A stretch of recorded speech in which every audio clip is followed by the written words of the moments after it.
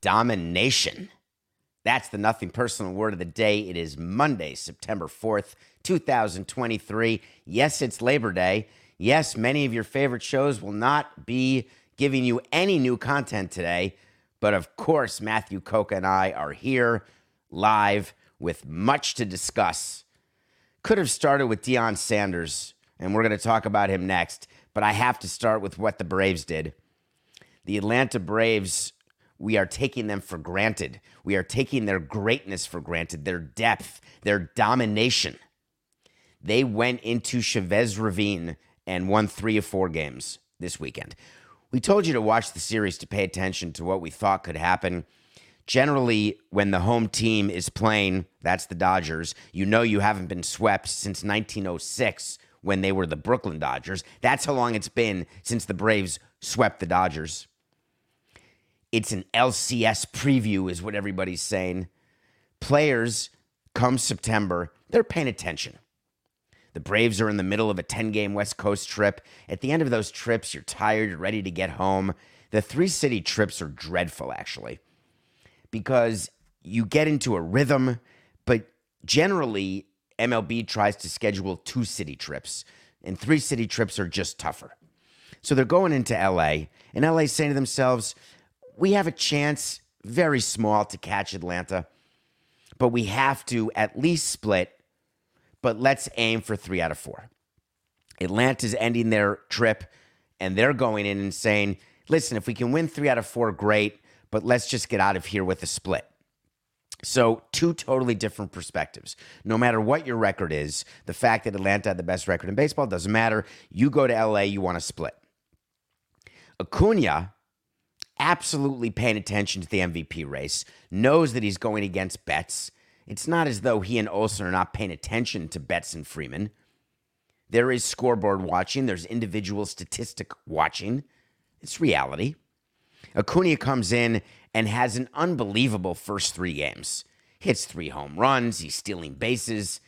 He's hitting above 400 for the series going into the 4th game. Betts is having his own great series. Remember, he had a couple home runs. The odds for MVP are going back and forth. Betts, Acuna. And 3 days into the series, the Braves have won all 3 games. The mentality when you've won the first 3 of a 4-game series, the home team who's lost the first 3, they are desperate. The way the Nationals were desperate against the Marlins yesterday and it didn't happen, and the Marlins swept the 4-game series on the road, rare to get a 4-game sweep on the road. The Dodgers come into that game saying, all right, we got Miller going. Here's the deal, guys. We got to get this one. The Braves go in saying, it'd be great, but they don't have the edge. We can talk all we want, and we do when you're in the playoffs and you win game 1 on the road, and you say, all right, let's go for the 2-game mini sweep, so we go home up 2-0, but you lose a little edge. We needed 1 on the road in a 7-game series when you're playing the first 2 on the road. You got the first one. You feel like, all right, we got it. Don't need it. My view is you go for the jugular. You get it. When you have a chance to sweep, you want it. You try it. But then you say, we're good. The game ends, the Braves lose, and the Braves get to fly home all the way east, which they do after that game. And they view what they did as straight domination. Straight. Now, one of you had a question about this specific series, and I wanted to answer it here on Labor Day. You know what I want? I want to talk to Samson. So you want to talk to Samson. Get in my Twitter at David P. Samson or go on davidsamsonpodcast.com. Ask a question, and it may make the show. Now, you can't sue me. Copyright, infringement. You'll hear why in a second. Hello, David. Not sure if you will see this question. I did. The Braves dominated the Dodgers this weekend. All right, I saw your question, put it in the show, and it became the word of the day. The Braves dominated the Dodgers this weekend, and you said this series was a preview of the NLCS. So does that mean the Braves will win that series? Does the front office of the Dodgers agree with you? Well, thank you for asking that. And the reason why you are this, so you want to talk to Samson question of the day, is I was watching that series and I was looking at the Dodgers, thinking about the playoffs, and I was watching the Brewers and thinking about the playoffs, and I was watching the Phillies and thinking about the playoffs. I was even watching the Cubs and thinking about the playoffs. And all I kept thinking was, wow, the Dodgers are not the second best team in the National League. Now, Ferris Bueller he's out on Tommy John, but he pitched in a rehab assignment. I think he pitched 2 innings on the thought that maybe he has a chance to come back. And when you're on the injured list, you are part of the eligible group who can play in the playoffs if he comes off the IL. But I started thinking that the Braves, not only are they dominant over the Dodgers, there's not a team as currently constituted that can even touch them. And while I thought that the Astros would win the World Series, and I thought that the Astros would play the Braves in the World Series, and I still think that, I don't know how anyone gets through the Braves. And the Dodgers leave the series having salvaged the last game of the 4-game series, and all they're thinking, even though they won't admit it publicly, we had a conversation like this. Side note, quick conversation. When you are a team that's competing for the playoffs or competing to win your division and you have a tough stretch, you generally have a meeting within your organization, the president, the GM. You may talk to the farm director, you get the owner involved, and you try to do a status report, like an Ed Harris status in Apollo 13. And you go around the room and you're talking about, is this just an anomaly, or do we have some holes here that are going to concern us in October? Because we're thinking about a playoff run and what we need to do, what our rotation is going to look like, whether or not there should be any changes in the batting order. What do we need to change? Because we are not going to excuse a 4-game series as not being representative of what a playoff series could be like. Of course, you've got the executives who look at a 4-game series in August, September, and say, not relevant. And we want to make sure that our media relations department is getting that word out. We want the manager to say that. We want the players to say that. We want it to be, when you lose 3 out of 4 at home, that you say, listen, downplay it. This is not representative at all. This is just a series. And the Dodgers followed the script. After they lost 3 out of 4 and they salvaged the 4th game, they all were on message in their talkings to the media. But behind closed doors, that's not really the message. The message is, when you see a series like just happened this weekend, you look and say, we probably don't have enough.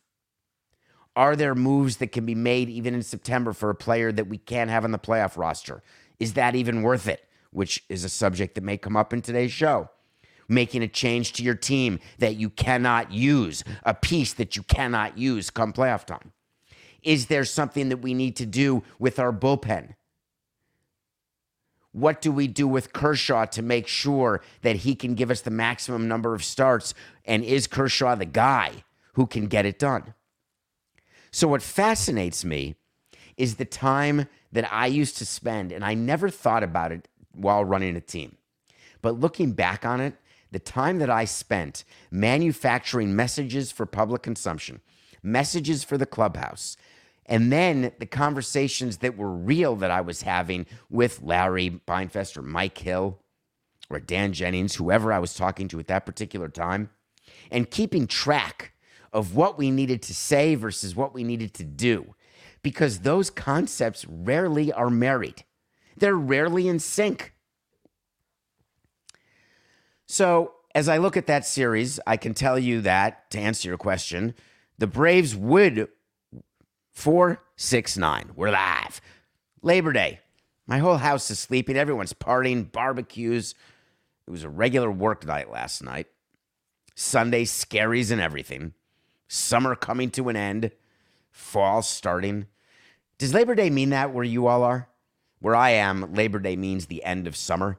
In Florida, it never did. I never knew when Labor Day was in Florida or Memorial Day, but in the Northeast, those are the bookends of summer. And fall is my favorite season. You get the start of football, you get the baseball playoffs, basketball starts. So this means that after today's show, as we head into tomorrow's September 5th show, that is the beginning of the end of the baseball regular season, the final sprint. Love it. So will the Braves win the LCS? That was the question you posed, and it got me thinking. The Braves will not win the LCS against the Dodgers. Why? Here's a wait to see for you. Sometimes it happens, sometimes it doesn't. But I got a little prediction about the LCS. The Braves will be in it. The Dodgers will not. Everybody looking at that series as a preview, I did also. And then I focused on these 4 games and I said, nope. Wait to see. Dodgers will not make the LCS. I could do a double wait to see here, Coca, but it's so ridiculous that I won't do it. Can I just say, Deion Sanders and the Colorado Buffaloes of Colorado will not be in the national championship game. There is so much excitement around Colorado right now. I've never seen anything like it. Maybe with Kevin Moss when he came up to the Yankees. Maybe that was the type of excitement I saw. I'm not sure that I remember any coach getting a victory or having the amount of pressure heading into game 1. Colorado hires primetime. They play their first game, and they actually beat TCU 45-42. I think they were 3 touchdown underdogs. It's a terrific upset. TCU was the runner-up last year to Georgia. TCU lost a bunch of its players, but whatever. They were ranked multi-touchdown favorites. And Deion Sanders and the Colorado Buffaloes and his sons go in and beat them. After the game, Deion Sanders gave a press conference where he's already taking receipts, telling all the media members how silly they were not to believe. He brought race into it, talking about how scary it is when a bunch of black men and a black coach have success like this. People get scared. I don't know. My view of the whole situation is I was thinking about the business side of this transaction.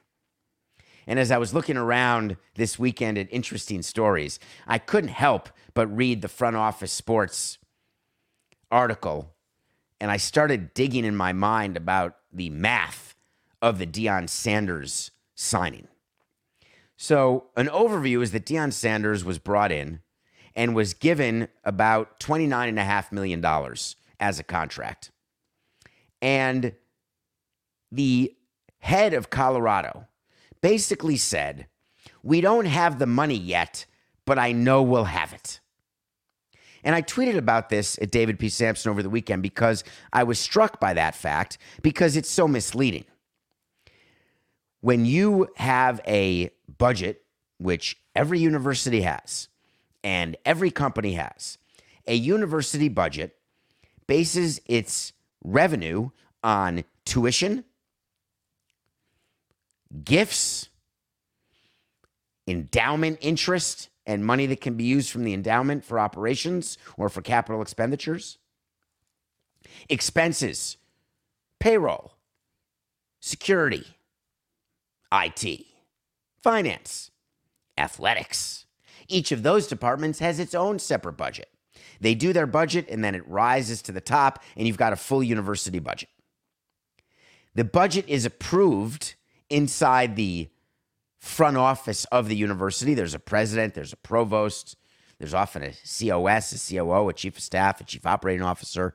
The CFO approves the budget of the full university, takes into account all the professional schools. When I was on the board of Yeshiva University, we as a board approved the budget of the university, and the budget came to us from different departments, from all the different professional schools. There is no budget that gets approved without understanding how you are going to finance any losses that are projected. You have to have a sources and uses of cash. There is no board that would approve a budget for a coach or an athletic department and say, hey, let's just cross our fingers and hope to die. Let's just hope that we get donations, boosters step up.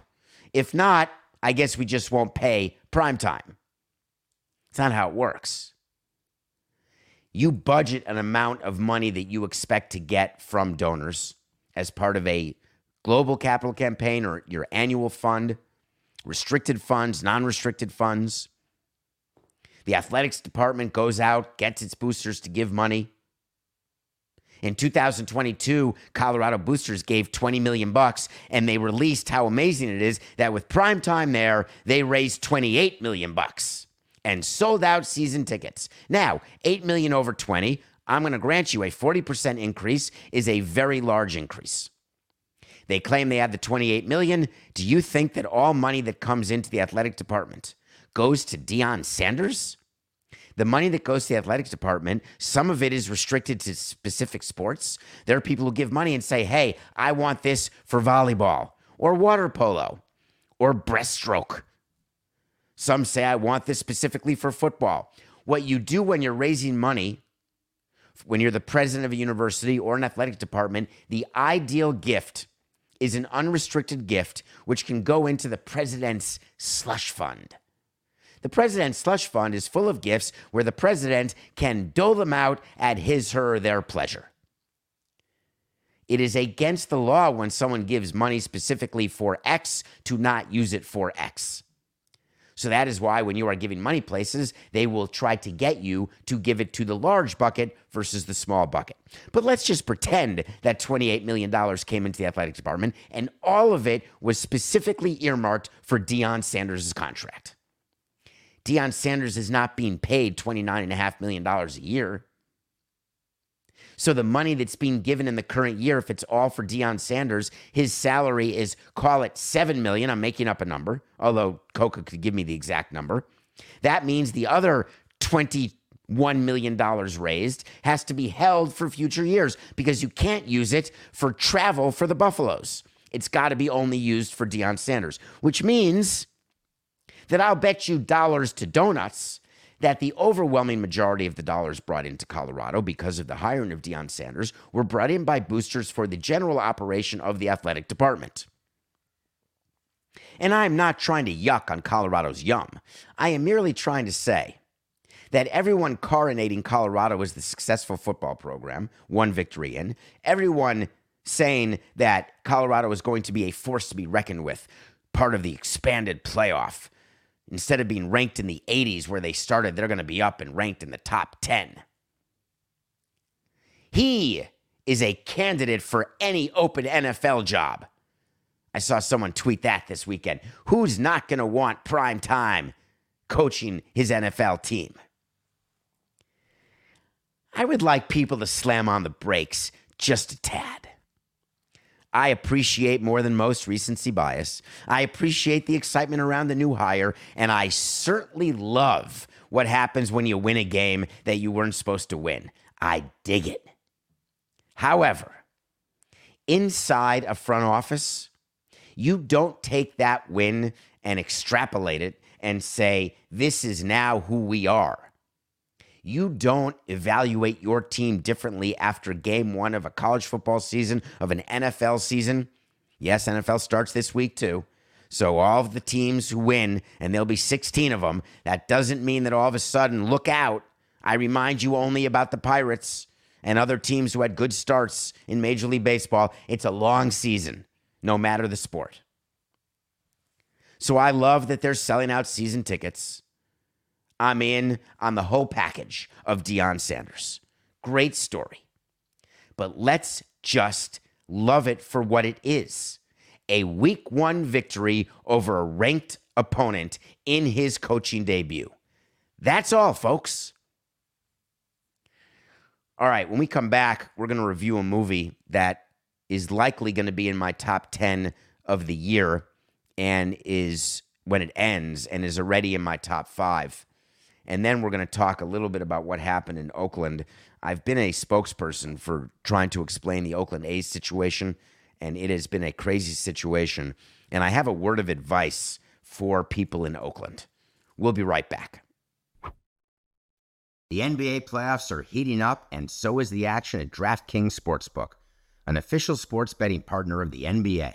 With same-game parlays, live betting, odds boosts, and so much more, don't miss out as the NBA postseason winds down. Through the first round of the NBA playoffs, it's still all about the Celtics and the Nuggets. Will it be a likely matchup between the two powerhouses for the NBA championship? You can bet on the Celtics to beat the Nuggets at plus 400 or the Nuggets to beat the Celtics at plus 425 right now. And if you're new to DraftKings, you got to check this out. New customers bet $5 to get $150 in bonus bets instantly. Download the DraftKings Sportsbook app and use code SAMSON. New customers can bet $5 to get $150 instantly in bonus bets only at DraftKings Sportsbook with code SAMSON. The crown is yours. Gambling problem? Call 1-800-GAMBLER or in West Virginia, visit www.1800gambler.net. In New York, call 877-8-HOPE-NY or text HOPE-NY. That's 467-369. In Connecticut, help is available for problem gambling. Call 888-789-7777 or visit ccpg.org. Please play responsibly on behalf of Boot Hill Casino Resort in Kansas. 21 plus age varies by jurisdiction. Void in Ontario. Bonus bets expire 168 hours after issuance. See dkng.co/bball for eligibility and deposit restrictions, terms, and responsible gaming resources. Welcome back to Nothing Personal. It is Memorial Day. Nope. Let's do that again, please. Give me a wipe here, Coca, please. Welcome back to Nothing Personal. It's Labor Day, September 4th, 2023. Thank you for joining us. We're live. I watched a movie this weekend, and I'm going to get serious for 3 minutes, and this is Coca's least favorite part when I do this. But it's a movie called Past Lives. Past Lives is a story about two people who they knew each other as kids. They were separated for 12 years after one of them moved to the United States, immigrated to the United States. It's a story of young love that becomes potentially adult love when they reunite. She's married to an American. He is Korean, who comes and sees her. It's directed by Celine Song in her directorial debut. And the reason why it's called Past Lives is the concept of the movie is what happens during the course of our life when there is someone who may be our beshert, our destiny, the love of our life. What happens when a path changes? What happens when the time continuum gets rocked just 1 degree off its current trajectory? And then over time, obviously, that becomes a larger gap. What happens when people make a decision based on where they are versus where they were? What happens when you get reunited with someone who you once loved and you want to love again, you do love again, but you're not sure if you're loving who they were or who they are? If you have not had that experience, then you're lying. How many times do we go back and look at an old high school girlfriend, an old grade school crush, an old college crush, get reunited in your 30s, 40s, or 50s, dream that that's who they are, who they were, say, hey, let's do this, let's try this. We've all done it. And then reality sets in. And the reality is that as life goes on, we all change. You cannot recapture what was. You can only hope to take advantage of what is. Past Lives as a movie articulates this concept in a way that very, very few movies that I've seen does. It captured me from minute one until the closing credits. It is beautifully directed, beautifully written, beautifully acted, and it makes you emotional. And the emotion is based on whether or not it's right or wrong to have feelings that you felt continue and then to say goodbye or hello and wonder whether or not what you've said is actually the wrong thing. Past Lives. You may want to check it out. In the background, Coca's yelling in my ear right now, God, your movie taste is horse hockey. No, it's not. This is a great movie. But that is a good reminder. We are 48 hours away. On Wednesday, September 6th, on davidsamsonpodcast.com, we will be unveiling the first of 4 specialty shirts. Remember the contest that you all entered into. What would be? No terms do apply. No purchase necessary. Are we okay, Russ? Did we get that right? The contest about what would be our first specialty shirt, that question will be answered this coming Wednesday when we release a new shirt on davidsampsonpodcast.com. Check out the merch store and do keep sending the pictures. I like the most common photo is the drinking coffee in the mug photo, but I do like the active like in the gym shorts photo in the gym. Okay, let's talk about Oakland. We have covered the Oakland A's potential relocation to Las Vegas every which way but loose. We have given you the back and forth. We've talked about renderings and how ridiculous they are and the hirings and the conversations and the interviews that John Fisher gave and all of the different moments of the president, Cavill, Dave Cavill, and all of the steps. And we've questioned from day one what was going on, whether or not this was all going to be used to get a better deal in Oakland. And I have been alone on an island in this regard. Something happened over the weekend that rocked my beliefs to the foundation. And I can't tell whether or not this is purposeful or whether or not this is incompetence. The mayor in Oakland, she is qualified. She was voted in, Mayor Shang Tao. Stop going public to complain about John Fisher, MLB, and the A's. What's your objective? And we talked about how Mayor Tao, with a lease extension for the A's, would ask to keep the name of the A's. She would ask for an expansion team if the A's are moving to Vegas. And I told you I like it. I like the use of leverage. But I also told you that doing all of this in public is a surefire way to accomplish none of this. And if you're going public for the sole purpose of protecting yourself politically, furthering yourself politically, or making sure that when the inevitable happens, you have a level of deniability where you can raise your hands to those who were against stadium financing and say, hey, I didn't give in. For those who were in favor of the A's staying and were willing to give as much as you were willing to give, you could say, what more could I do? I can't force people to do a deal. We gave until it hurts, and then we gave a little more, and still the A's didn't want to be here. There were many moments during Marlins Stadium, during the push to get financing, both under Huizenga, Henry, and Jeffrey Loria, where the deal finally happened. There were many times when public officials, including mayors, went public saying things that were not nice about the owners.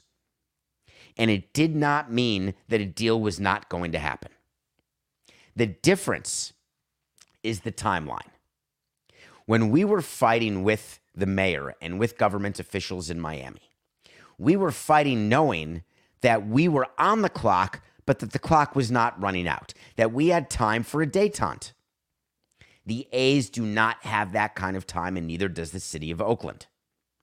They are so close, right at the edge, which is when deals happen, which is why before this public plan, I thought there was still a chance that the A's would stay in Oakland, that there would be a deal at the last minute, because I've mentioned that only when you're hanging off the side of the cliff, when your fingernails are down to the nub and you're about to tumble to your inevitable doom, then the net comes out and the deal's done.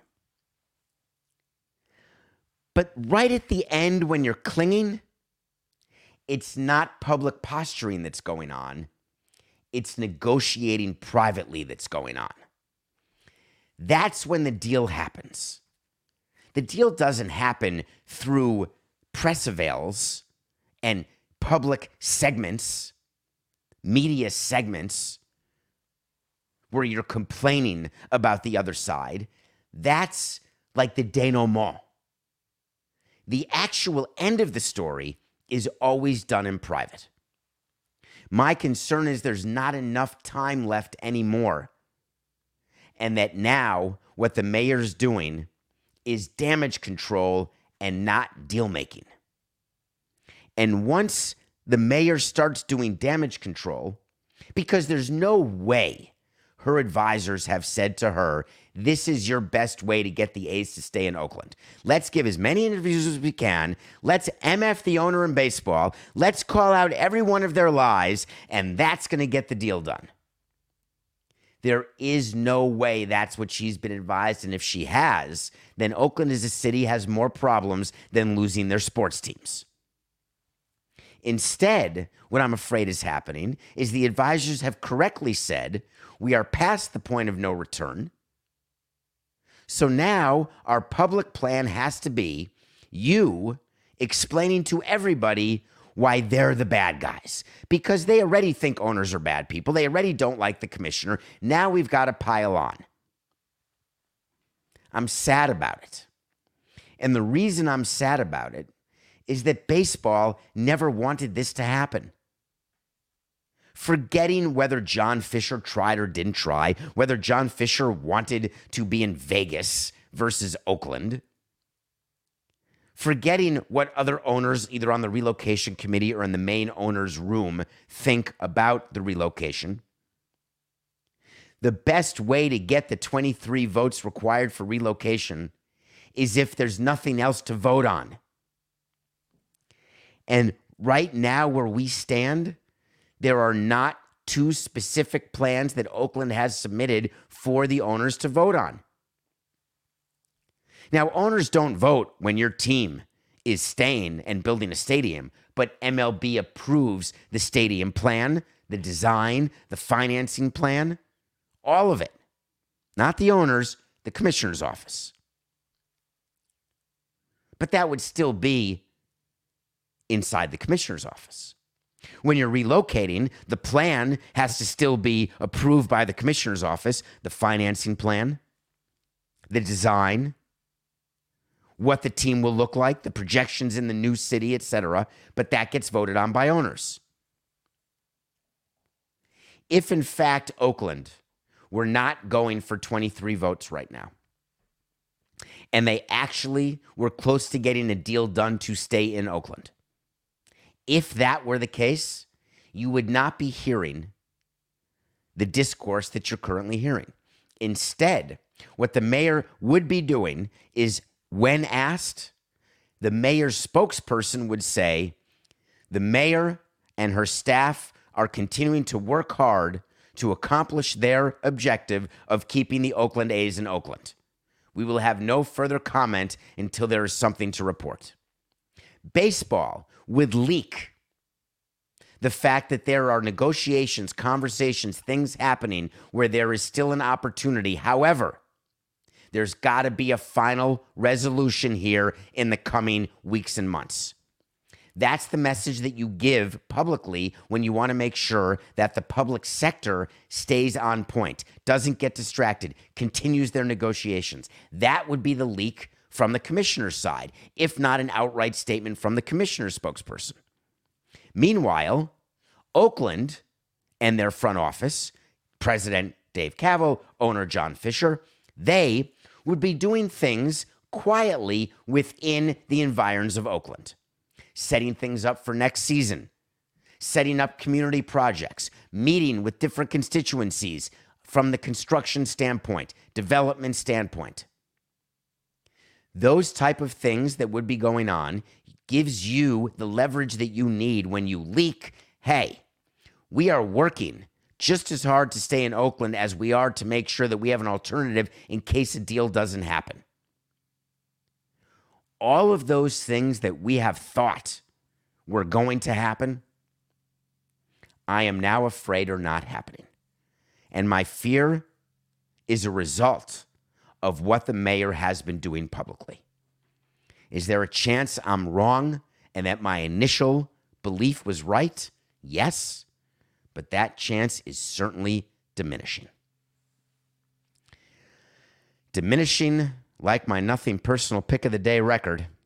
121 and 120 after a crappy 3-loss weekend. Scherzer and the Rangers, he pitched great. But guess what? He couldn't beat the Twins. Couldn't do it. Bullpen, 0-1. Harbaugh, Michigan, we got this. They're only favored by 36 points. I'm watching the Michigan game, 23-0 at the half. I said, that's great. 23 times 2 is 46. There's no way that East Carolina is going to score more than a touchdown. So 46-7, we got ourselves a win. We cover the 36. Final score, 30-3. Give me a break. And then last night is the one that really got my goat. Zach Gallen. You're not winning the Cy Young. Your team is in the middle of a wild card run, and you keep crapping the bed. I expected you to beat the Orioles, and it didn't happen. So we're 0-3. This next message is brought to all people in the land of 10,000 lakes. To all my friends in Minnesota, at last report, 2.6% of our entire audience is in Minnesota, which is pretty cool. We appreciate that. We also appreciate that you don't like when I pick the Twins. You like when I don't pick the Twins because then the Twins win. Love it. Fade me. Though 121 and 120 after 241 games, not terrible. Not great, though. Tonight, my old friend Pablo Lopez is pitching for the Twins against the Cleveland Guardians in a very cool series. Because guess what happens? Let's check this, Coca. I'm going to check right now just so I want to get this exactly right for those of you not watching on Nothing Personal with David Sampson YouTube channel. If you're listening to this, I'm currently looking at the divisional standings where Cleveland is 5 games back of Minnesota. Tonight, the Guardians start a series against, guess who? The Twins. So if you're the Guardians, what do? You go into this series saying to yourself, we've got to sweep this. And what you say is, while it's only a 3-game series, we get the Angels after that. Let's win these 3. We go to Anaheim, and we're only 2 off the division. Huge. And we get Lucas Giolito going for us. That great waiver claim. Thank you so much, Artie Moreno of the Anaheim Angels of Los Angeles. Thank you for saving the money and letting us add to our roster, not at the deadline, but at the second deadline. We love you, man. Lopez and the Twins will beat the Guardians tonight. All right, everyone, relax. Everyone from Minnesota is despondent right now, and I appreciate that. We'll revisit this tomorrow, but my pick of the day is the Twins over the Guardians, expanding their lead to 6 and basically shutting the door on Cleveland Guardians' waiver claim strategy. We are under a month away from Major League Baseball playoffs, and I know you know that. I think they start October 3rd with the wild card round. So this would be game 2 of the wild card series, which you remember is 2 out of 3, 3 games in a row, 3 days in a row, no off days. And word came out this weekend that the pitch clock rules that have been used throughout this season that you've heard about, read about, that are a rousing success, catapulting Theo to the heavens above baseball. It's been great. Average game time, 2.39. It's a miracle on the Hudson. Everyone's happy. Violations are down exactly as Jason Stark predicted. Everyone is used to it, and the games are moving. The union approached the commissioner's office and said, excuse me, we appreciate how fast the games are. Our players love getting home to their families a full 36 minutes earlier. Love getting back to the hotel 36 minutes earlier. Everything's coming up roses. However, come playoff time, that's when our money's made. These are the players talking. We want our players to succeed in the playoffs because that's how they really get paid in free agency, because owners are watching the playoffs, even though they say they're not when their team loses. They're watching, they see success, and they say, give me that guy. Give me that guy. So, as a result, we would greatly appreciate it if you would do away with the pitch clock situation. We don't want our guys to feel rushed. And if you don't want to do away with it, would you mind just making it more, like maybe 30 seconds instead of 20? 25 instead of 15? Just something. We want to make sure that we are showing our fans and our sponsors and our owners the best quality we can provide. The commissioner looked at the union and said, NCTP, baby. No chance toilet pants. Now, do you think that the commissioner's office said that we are going to use the exact same rules that we have had in place for the regular season during the postseason because they want the quality of play to decrease in the playoffs? Because they want to play 2-hour and 39-minute games in the playoffs? They don't. Commercial breaks are longer. Playoff games will be 250 to 305. Because if you're going to have a hit, you got to make it stick. So you cut it down to 305. Why would baseball and the commissioner's office not agree to the change when you know the games are going to be longer in the playoffs anyway? And here's why. It's all about collective bargaining. It's all about the CBA.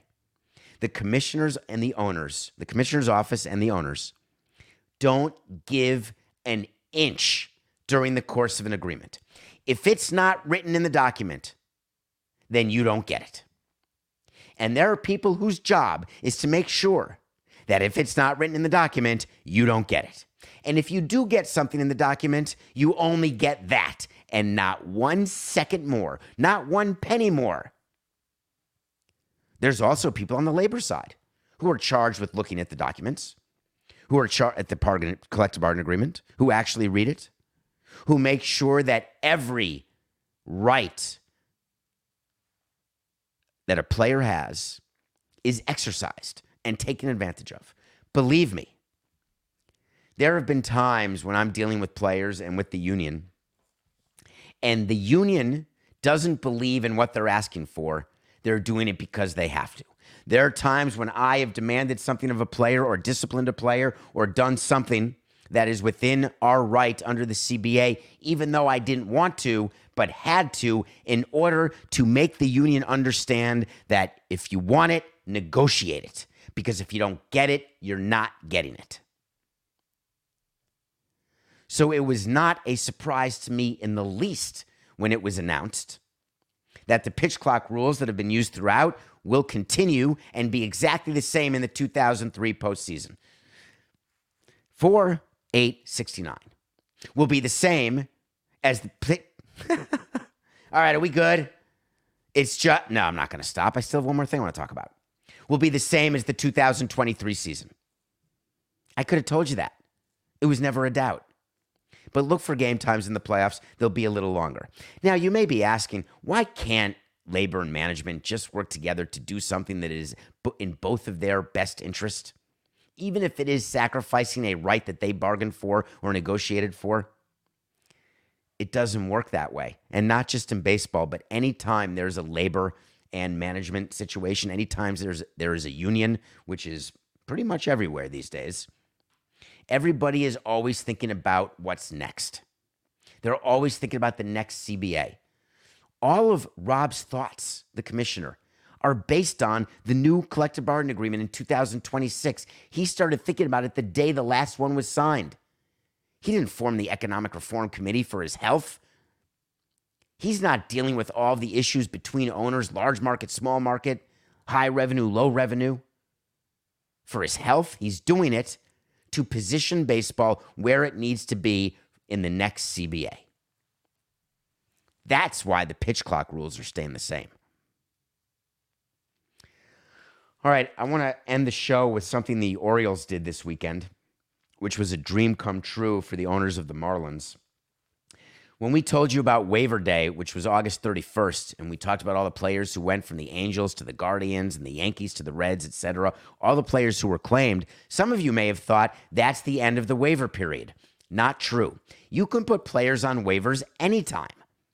And when a player gets claimed, that player has to go to that team, and the team who is awarded the claim has to pay the money that's owed to the player. Every day there is a report given to every GM of every player who's on waivers and when the waiver claim period expires. You've got till 1 o'clock on September 4th for the following players. You have till 1 o'clock on September 5th for the following players. The following players were put on waivers today. Not supposed to be public. Before waiver day, it certainly was made public. It was announced this weekend that Jorge Lopez was claimed by the Orioles from the Marlins. And many of you said, wow, is he eligible to play for the Orioles in the playoffs? And the answer is no. Playoff rosters were set by August 31st. If you're not in the organization by the 31st, you can't play. So these players who are changing teams now in waiver claims are only going to the teams and are only able to help for the rest of the regular season. So the Marlins put Lopez on waivers saying, God, is there any chance that someone will claim him?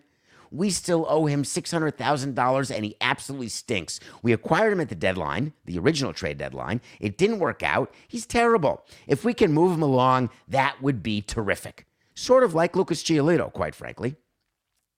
The Orioles put in a claim on him after the August 31st deadline, and they were awarded him, even with their record, which is maybe the second or third best record. That means no one above them, which is almost everybody who has a worse record than the Orioles, wanted any part of Lopez.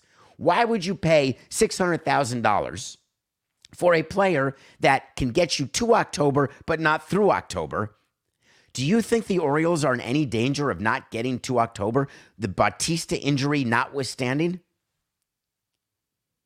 All of you accusing John Angelos of being penurious and the Orioles of not wanting it. That's $600,000 with no chance, and you're saying, oh, that's nothing. That's $600,000. That's adding to your losses or taking away from your profits. Either way, it's an investment that there's no payoff for.